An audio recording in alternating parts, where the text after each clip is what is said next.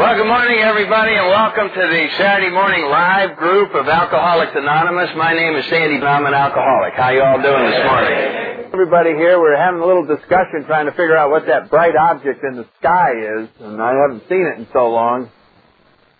Somebody says the sun.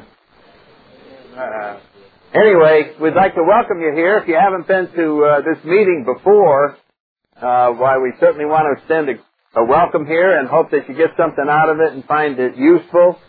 And if you're new to AA, you're just arriving in this fellowship, why everybody here knows exactly how you feel. We all went through that arriving in AA feeling like I don't really belong here. There's been a mistake. I think I better get out of here before they brainwash me, and I don't feel comfortable with this, and I can tell ahead of time it's not going to work, and all of those uncomfortable feelings.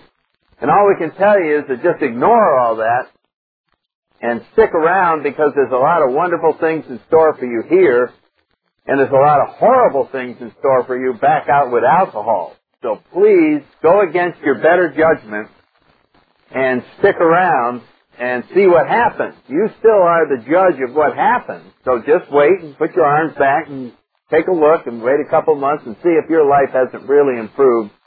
And we just want you to stick around. It's customary to start our meetings with our preamble. Alcoholics Anonymous is a fellowship of men and women who share their experience, strength, and hope with each other, that they may solve their common problem and help others to recover from alcoholism. The only requirement for membership is a desire to stop drinking. There are no dues or fees for AA membership. We're self-supporting through our own contributions. AA is not allied with any sect, denomination, politics, organization, or institution. Does not wish to engage in any controversy. Neither endorses nor opposes any causes. Our primary purpose is to stay sober and help other alcoholics to achieve sobriety. And you'll hear that read at just about every meeting that you go to, and it really is good because it serves as a constant reminder of exactly what we're doing here this morning, and about 250 other meetings today in the Washington, D.C. area. So every day there's a lot of meetings, no matter where you live or work or hang out, as the case may be. There's a meeting nearby. We got a lot of stuff this morning, so I'm going to jump over to the announcements. One, we ask your cooperation. Well, if you haven't been here before, we always explain a few things. That this is a little different from most of our meetings in that it's conducted in a classroom-type setting, but we do have 3 or 4 of these in the Washington, D.C. area where we go through the 12 steps of AA. And they were started, 25 years ago or so, to have a place where you could go and know ahead of time that you're going to hear about our 12 steps and not have to be sitting there worrying about what you're going to say when it's your turn to come around. And it works out pretty good. I think all the other groups go through the steps 3 at a time and get through them. They just cycle every month. But over here, we go through them 1 at a time. We're on step 10 this morning. Next week we won't have a meeting, and then we'll be on step 11 in 2 weeks. And our format is to go through the 12 steps and then have the traditions and then a couple weeks on the history of AA. But this time, for one time only, see how it goes, at the end of the traditions, the next week we're going to have a question basket in the back. And if you want to ask a question, any question you've always wanted to ask about AA, put your name in the basket and we'll draw it out. And you can ask that question during that hour, and we'll see if that's worthwhile or not. We'll try it one time. So let me make a few comments about the steps in general, because there's always new people here in the program. The steps are what AA is. That's why we focus on these 12 steps, because this is the AA program, and that is what AA members do in order to get sober and happy. And you have to do both. That's what the steps are for, is to enable you to get sober and happy. And if you don't do that, you're not doing the program right. Because if you think about it, it's impossible to stay sober and miserable for any extended period of time. That's what you do without AA. You just try and not drink. You grit your teeth, and you walk around not drinking. And you can see your neck muscles popping. And you are technically sober, but you are a time bomb waiting to go off. We've all tried this. I'm not drinking, and it's this huge sacrifice. So the steps are designed so that we are sober and happy with being sober. That's the miracle. That is something that you cannot give to yourself. We take these actions called the 12 steps, and then we receive this gift of sobriety. And what that gift is, it's freedom from thinking about drinking. You can actually have a Saturday night, and everybody else is going to be getting blotto and all that, and it doesn't even occur to you that you're sacrificing. You just go about your business totally free from having to think about alcohol. That's what sobriety is. That's what the 12 steps are designed to do. And they will do it. They will do it to anybody who will try them. This is the great gift of Alcoholics Anonymous. So that's what our 12 steps are. That's the whole AA program. Now we have meetings and sponsors and cruises and conventions and all these wonderful things, but all of them are designed to keep reminding us as individuals to work the steps and to incorporate that into our lives. That's what sponsors are for, is to push you down the 12 steps. Because you're not going to go there by instinct. Your instincts are going to tell you, I don't need the 12 steps. I can do them later. I mean, believe me, your brain will not lead you down the 12 steps. So you need a sponsor, a home group, the whole AA atmosphere, and we need to remind each other constantly that this is the solution, and we constantly have to go back to it. Because it's real easy to go back and let your mind take over and start figuring out your own problems again, and that's how you got here. It was on your own, figuring out your problems and what you ought to do with your life. So this is a radical change in what we've been accustomed to when we arrive here, and the reason it's such a dramatic change is this is a spiritual solution, and we've been used to intellectual solutions. We've been used to problem solving. So when we come up against these steps and read them, our brain is not going to relate to them too much. I remember reading them the first time. I looked at the 12 steps and I said, this looks very good. I was sort of, conceding that this was well written and these were certainly noble objectives, but they didn't have anything to do with my problems today, as I saw them, especially, and I say this week after week, there was no step in there where you got $2,000 loans.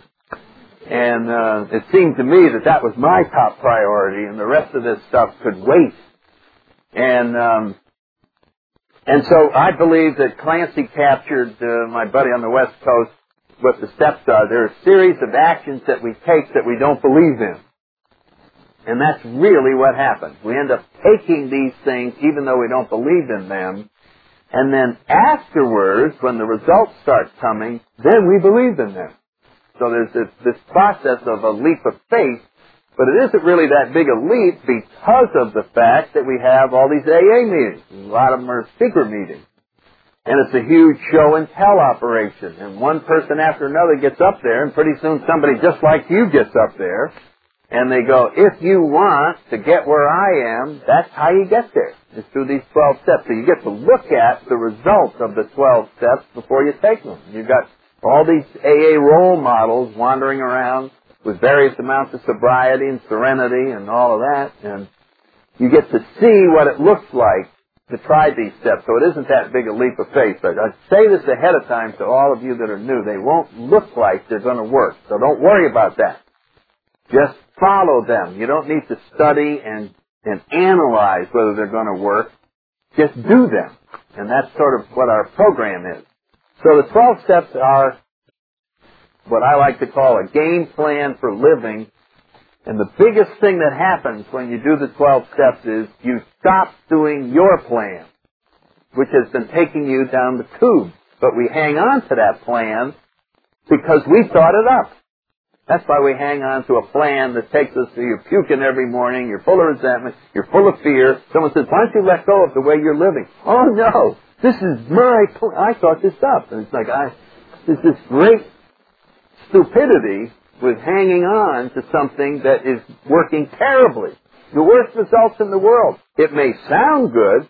A lot of us, when we arrive here, sounded wonderful. When you talk to us, alcoholics can BS as well as anyone in the world. And it's just like, hey, blah, blah, blah. Next thing, people are following them. You know what I mean?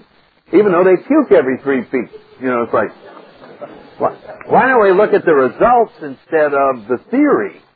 And so each one of our lives and our intellect, we sounded wonderful, but we were the worst walking advertisement for our philosophy of life that you could imagine. So you'd have to hide us if you wanted to sell a book that we wrote so that no one could see how bad off we were. And I think what happens in AA, we stop talking about theory and we start talking results. And we compare you with people who've been in the program a while. And we start out and we go, I understand you went to Harvard. I understand you have a PhD. But you puke every day. And you're wearing a wristband. And your family doesn't talk to you. And you're afraid all the time. I don't want to hear your plan. I don't want to hear anything about it. Our suggestion to you is you abandon that plan immediately and try this one. Because here's the results of this plan. And that's what AA is. Look at all these results. So that's one of the greatest things that happens is we are willing to let go of this other plan, and as soon as we do, it stops taking us under. Because that thing is just going to take you down. That's where it's been going. It has gotten terrible results. So if you wonder if you're new, you come in here and you keep losing arguments, and you've been used to winning arguments, you know what I mean? You've been a real good debater. The problem in here is AA members will only talk about results. So they'll listen all along. Well, that's very interesting. That's very interesting. That's very interesting. But I don't think I'll listen to a guy wearing a wristband. You know what I mean? And we just throw the results of your life back, and that's the proper thing to do. When we talk about a spiritual plan, let me make one more comment about this. In a spiritual plan, there's one major difference from the one your intellectual approach to life, where you go out and solve problems. Whatever the problem is, you're going to find in AA we talk a lot about various problems, anger, resentment, all these various things that come in our lives.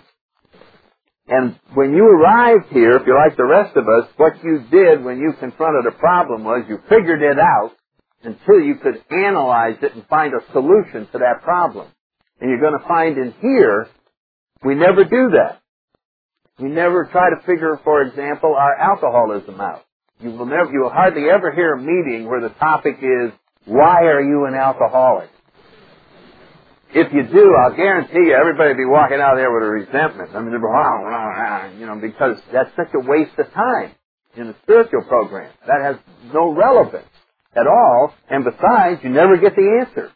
I worried about that forever. Well, my mother did something, and my uncle, and and none of that was useful in the program of Alcoholics Anonymous, because we're not going to solve problems anymore.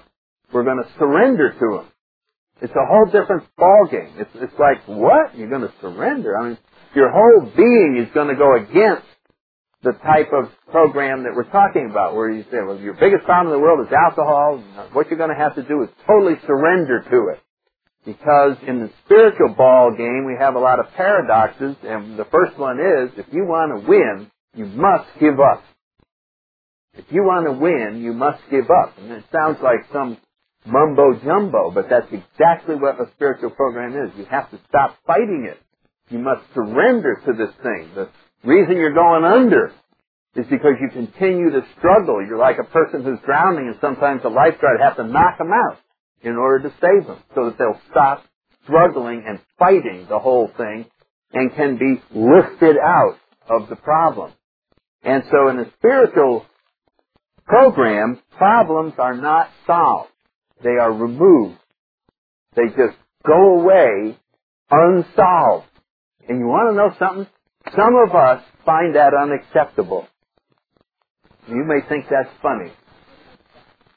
We'd be glad to take whatever problem you have and simply remove it. It'll never be figured out, but it'll be gone. I don't know. I think I'd like to hang on to it until I figure it out, you know. And this is the human ego that doesn't see that being free of something is the jackpot. Why does it have to be figured out? Why can't it simply go away? And we cling to this old way of problem solving, and and it's very hard to let go when your mind is attuned to figuring things out. But that's what has to happen here, because we'll never figure out our alcoholism, and eventually we let it go, and we do find that it gets removed on a daily basis, which we talk about in the 10th step. Nothing is permanent. Everything in the spiritual program only happens in the now, and we're only sober now, and we're only happy now. And if we can learn to be content with that, then we can be content now, and it's always now. And so but our minds go beyond that, and it's the human part of us that we understand this spiritually. Yeah, I'm happy now, but could I also get a guarantee for tomorrow while I'm here? And, the Lord's Prayer, give us this day our daily bread and about 8 loaves in the pantry. Just in case this prayer doesn't work tomorrow. I mean, you got to cover yourself. Higher power could be busy, and there I am trying to make a sandwich, and there's no bread. So, a prudent person would also be putting aside stores over here, and of course, then we find that we are trying to turn our lives over and keep control at the same time, and that works very counterproductive in this type of program. So, in order to get started on this whole spiritual journey that we're talking about, there's a doorway that you have to go through if you're new, and it's the first step. So even though we're on step 10, we always talk about the first step in order to get there, because a lot of times there's new people that don't quite understand that this is essential in order for any of this to work. And our first step says you're powerless over alcohol and your lives have become unmanageable. And what that is saying is, you must admit, acknowledge, your intellect must surrender to the fact that no matter how hard you try, you could never get out of your alcohol dilemma. You and every human resource there is can't get you out of this alcohol dilemma because you're powerless over it. It is too much for you. Did you ever have the feeling that life is too much for you? That's what we're saying. This is too much for you. It is like you're saying to yourself, life would be wonderful if I could lift a 747 with my own 2 arms. That is too much for you. And you should surrender that idea. It can't be done. And that's what we're trying to say about alcoholism. If you're powerless over alcohol, there's no way that you, unaided, can avoid taking that first drink. You will always take it. And if you do, then all the rest of the problems of alcoholism come in, where you get sick and arrested and all of the problems that happen when we get overserved in various bars. But when we say we're powerless, we're talking about powerless when we're sober. And it's very important to understand that. The problem that we're talking about in Alcoholics Anonymous is not the problem that when you have one drink you can't stop and then you go on and have 50 more and you get in a lot of trouble. That's a serious problem, but that's an easy problem to fix. It's, say you had the problem, if I brought you up here on the stage and I had 7 pounds of chocolate, and I just said, keep eating them. And I just fed them to you, and after 73 chocolates, you finally started puking all over the place. And then we'd go, I wonder what his problem is. And we go, his problem is he ate too many chocolates. And we go, your problem is you ate too many chocolates.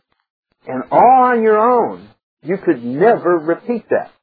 You could go through the rest of your life and never eat 73 chocolates again and just go on your way happily solving your problem, which occurred because you ate too many chocolates. You wouldn't have to get together with other people who like chocolate and have meetings in their homes and say, how did you not eat 73 chocolates today? You would just take care of it yourself. So if your problem was whenever you drink, you get all screwed up, all you have to do, lucky you, because that's your only problem, is not drink. Just don't ever drink, and you will be happy and your problem will be over. But as I look around the room, I don't see too many people in that category. There's no happiness coming across your face when someone says don't drink. So what's the problem here? The problem goes way beyond the fact that when you have one drink you get all these other bad things happen. The problem is you know that if you don't drink, something will happen. You will stay sober forever. You'll always be sober. And to a new alcoholic, that is not a comfortable thought. You know what I'm saying? Because sober was what I was trying to fix with alcohol. I don't know about you all, but that's why I went to a bar. Bartender, can you help me? I'm sober again. And I can't stand it. So isn't that funny? When you really think about it, wasn't your problem being sober? Isn't that what we were trying to correct with alcohol? So the pain of being sober, in other words, we were out there unaided, and alcohol helped us with a problem.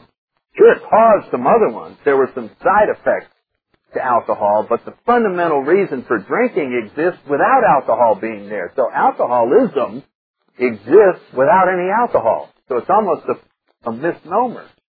Alcohol isn't the problem. Alcohol is the answer to alcoholism. You walk in and you just say, I need to fix this problem of sobriety. So our problem is, how do you not take the first drink? That's what we're powerless over. That's why we have meetings. That's why we get together and we say, you know, even when I know everything about alcoholism, even when I've studied and my whole situation has been explained to me, and my boss says I'll get fired, and my wife says she'll divorce me, and my kids say they won't speak to me, and the doctor says I'm going to die in about a month, I still go ahead and have one. So knowledge doesn't help because we're powerless. So it's important to understand, powerless. And if you're powerless, you finally have started a spiritual program because you have said, whether you know it or not, I have a situation that only a higher power can fix. And it's called powerlessness. And you may not believe in a higher power, but at least believe in your situation. Because if you believe in your situation, it gets real easy to change your mind about a higher power. If you really understand where you are in powerlessness, you are exactly the same as the guy who doesn't believe in parachutes because he saw the way they packed them. And he watched them slump all this stuff together, and he said, I will never go up in an airplane and jump out in a parachute. Never, ever, ever. However, if someone took you up in a plane and threw you out with a parachute on, just because you don't believe in them, you might as well try it. Right? What have you got to lose other than looking bad? Right? Hey, I thought you didn't believe it. What are you pulling it for? So you're wrong. And that's where we are with being powerless and not believing in a higher power. Why not change your mind now? Because you're going to crash, you're going to hit a terrible bottom in alcohol. With alcohol, you don't change your mind. So you may look bad for a second, but you're going to see so that's what happens. Because we're powerless, we're willing to change our mind about a whole bunch of things. And that's how we get sober. It's by getting rid of old ideas. You're going to find another thing, when I'm talking about spiritual programs in general, that you don't try to get anything. Character building is not done by accumulating anything. It's done by getting rid of things. So a spiritual journey consists of getting rid of things instead of getting anything. And I like to think of the beautiful spiritual person that is inside of each one of you will be revealed as you strip away the garbage. It's a beautiful, beautiful gift that each one of us is. It's just been wrapped with a lot of garbage. And that's our alcoholism. And so when we come in here, the whole spiritual program is to just take away all of this. And what's left is a very beautiful thing. I remember a sculptor once said that this beautiful statue that she had carved out of marble, and asked her how she did it. And she said, I just took away everything that wasn't beautiful. And what was left was this remarkably beautiful thing. And that's exactly what's going to happen to each one of you in this program. We're going to follow a process of stripping away what you think is the real you, because that's all you've seen for a long time. And we're going to find out there's a magnificent, beautiful creature inside that has never been fully allowed to radiate and to be out in its full glory. And that's what this journey is all about, is getting in touch with that part of ourselves. So being powerless is a very important thing to start us down. And the whole AA journey is finding an answer to powerlessness. That's the whole 12-step program, is finding an answer to powerlessness, which is a higher power. And AA does not have an official higher power, because this is a spiritual program, it's not a religious program, so we have no idea who God is as a program. Each individual in AA may have an answer, may be able to share with you, well, my higher power is Buddha. My higher power is Christ. My higher power is some vague spirit of the universe. My higher power is my sponsor. Whatever it may be, each person will have their own definition. But the point is, if you're powerless, you need a source of power. That's why that first step is so important. If you don't buy that first step 100%, then you won't make the program. Because you'll almost be powerless, you'll almost need a higher power, and you'll almost get sober. This close. Which is not worth anything. So the journey that we go down is getting rid of blockages to this higher power. And we talk about inventory and sharing with other human beings and becoming willing to get rid of these blockages or character defects. And then we go back and clean up the past in 8 and 9, making amends to people. And finally we get to the 10th step, which is our day at a time step. And we can finally get there because we have settled to the best of our ability in steps 8 and 9 with the past.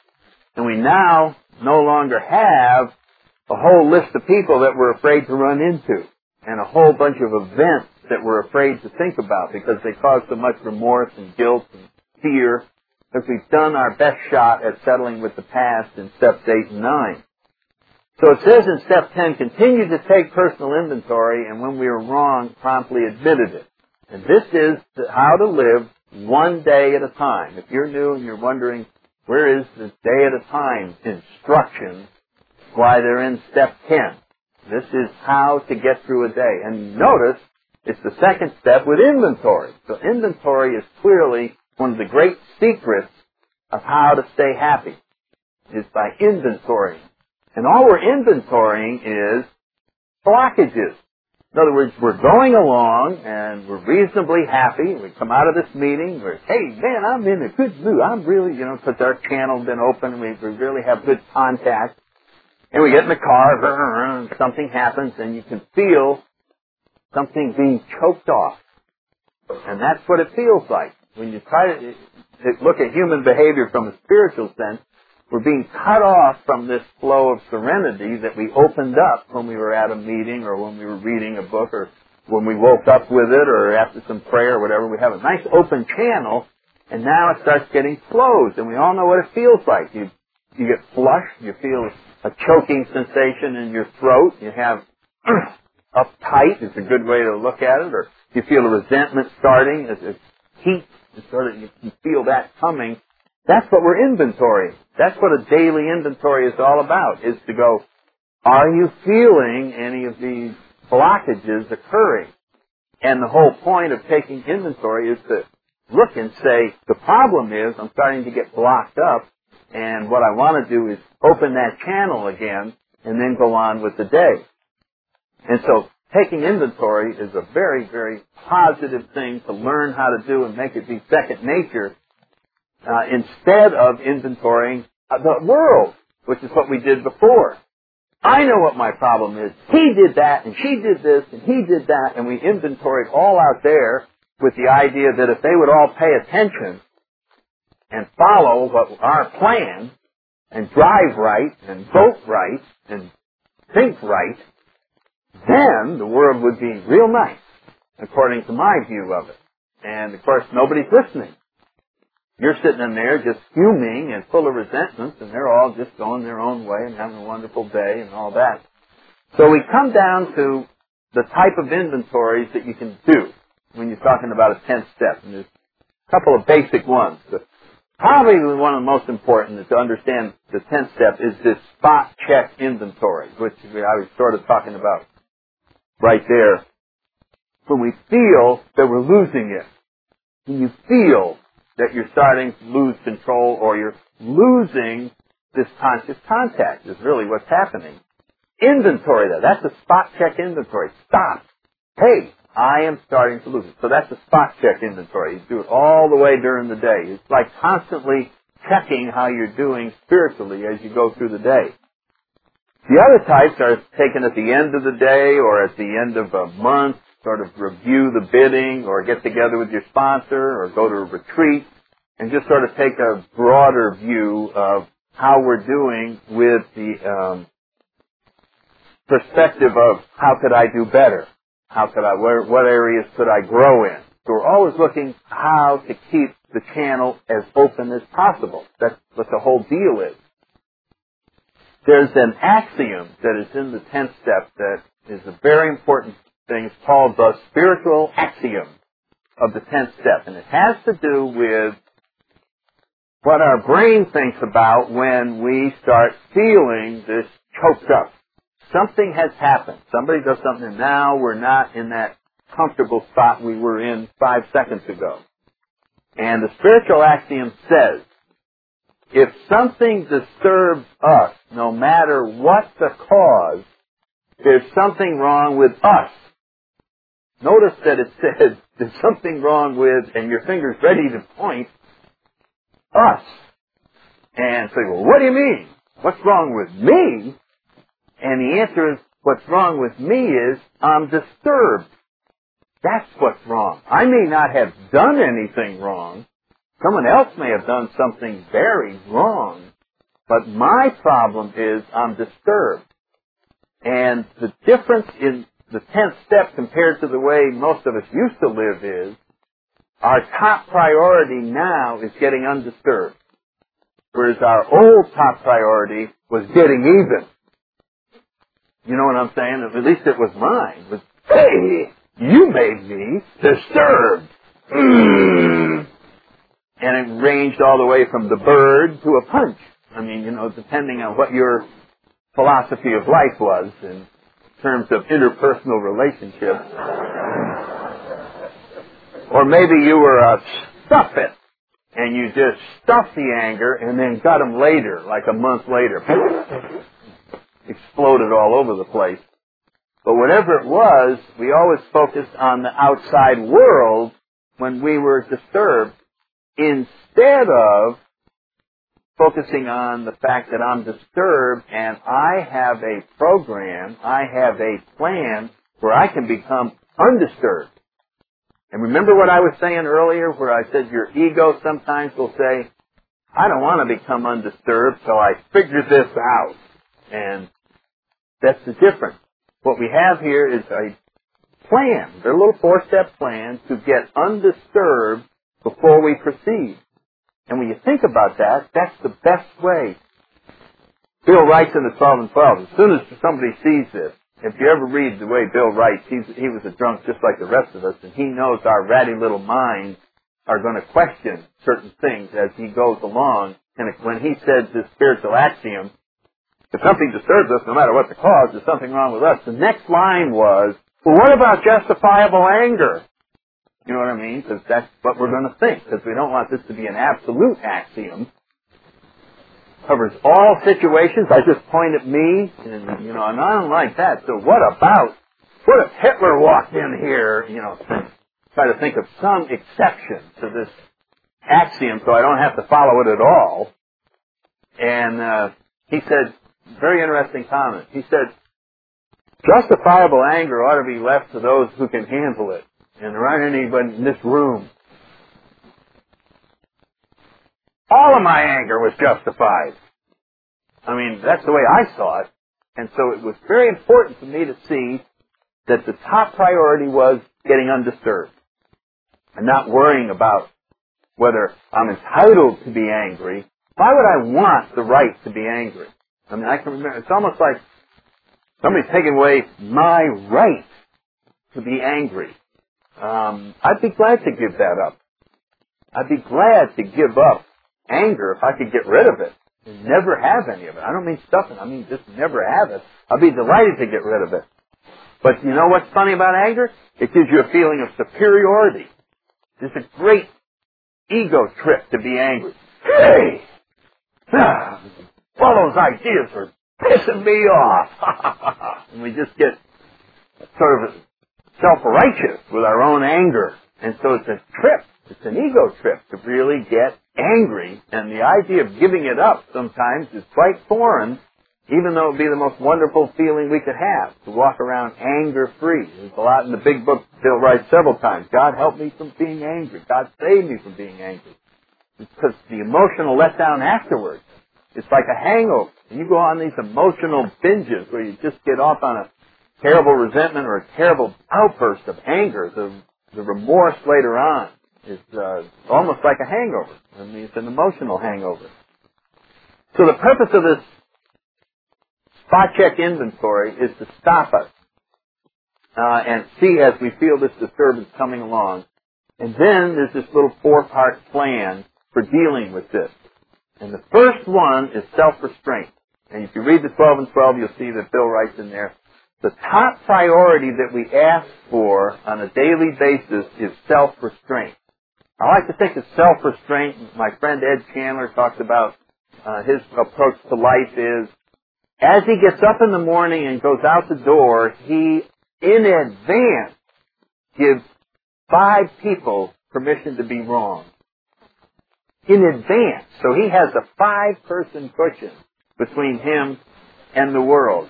The first jerk does this and he goes, hey, I already gave him permission to do that. 2, 3, 4. There's a 5-person cushion. Well, that's self-restraint. If you could have a 10-second cushion between you and the world so that when things happen, there's 10 seconds before you do anything, it would be a whole different world. Because generally somebody goes, "Pop," and we go, "Wham!" You know, and your boss comes in, he says, "That's a lousy memo. Screw you!" Shit. You know what I mean? It's just, the words are just coming out, and they're about to hit his ear, and we go, God, I hope he doesn't hear that. And then he says, "You're fired, out of here," and you go, "Argh." Whereas if I had 10 seconds, he'd go, "Lousy memo," and go, "Well, maybe it is." And I'd be back down here, so then I wouldn't have all these things that have to be straightened out. I wouldn't have to make amends to my children for giving them those dirty looks and, you know, that, get out of here. And all of the various things that happen. So self-restraint is some top priority. We want to have that so that we are not being jerked around by our emotions. Because when we react emotionally, we're locked into a stupid position. Generally. We're locked into something because we've already done something about it. So if we have self-restraint, and that's what we pray for, is like a cushion between us and the world, then we're able to go through, as we feel these disturbances, the following 3 things. One is an honest analysis of what's wrong. So let's see what's going on here. And as we analyze it, we may see that Mary, who we came in and said hello to at work, must have had a terrible weekend. Because the more I look at her, she is totally bent out of shape, and that's probably why she came off the wall with that remark. So now I've honest analysis. I took a look and I see that the conflict was caused by this other person. So now that I've had time to think about it and I can understand that she may have had a rough weekend, I can forgive her. I can just say, hey, I understand. It's cool. This will straighten out later on. I'm back to work. I'm undisturbed. And that's the end of that incident. Or in my honest analysis, if I look about it and find out that I was off the wall, that I came in, you know, Mr. Big Shot, and and just sort of rolling over people, and it caused them to react in kind, then immediately I can go back and make amends. And I can just say, hey gang, why don't we go back and start the whole damn day over? Here's the problem. I'm going to lay it on the table, whatever. So it comes up with a plan to constantly get undisturbed. The day-at-a-time plan reminds me, you know how in the wintertime if you walk across the rug in your house and then you touch a doorknob and the spark comes out? Well, if you walk around the rug like 30 times before you stick your finger on there, you get a good one. I mean, you can just go, whoa, you know. Well, what this day-at-a-time program is saying is, let's keep touching. Every 3 steps, let's just touch. Let's just get rid of any build-up that we are feeling rather than let it get gigantic so that we have to call our sponsor or something. It is a way of constantly throughout the day inventorying, is the channel open? Am I losing it? And if not, let's get it fixed. Let's get it fixed. So it's a skill that requires practice, but it is absolutely doable. It is absolutely doable. And I know some of you are saying, oh, I don't know. You what? Just try this. Make next Thursday your spiritual day. Just as an experiment. Just next Thursday, just say, next Thursday, to hell with anything else. Even if I don't get any work done at work, I'm going to keep taking inventories. I'm going to get up in the morning, let 5 people be wrong. I am going to go through next Thursday, just as an experiment, without getting disturbed once. All I'm going to do is just be open. I'm just going to, that's my whole thing. That's all I'm going to think about. And you'll be able to do it. I guarantee you will be able, hour by hour, with your top priority is not getting disturbed. Just be friendly. Just be, hey, fine with me. Hi. Just be that way the whole day.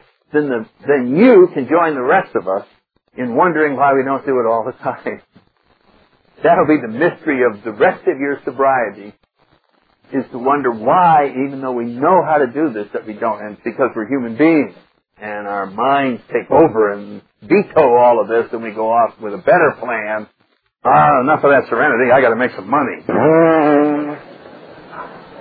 What do you want the money for? So that I can get serene. What the hell do you think? I don't want to be happy and not rich. Oh, okay. Doesn't that sound stupid? I don't want to be happy and not rich. Well, why do you want to be rich? Because it'll make me happy. Oh. But that's the mental games that we get in.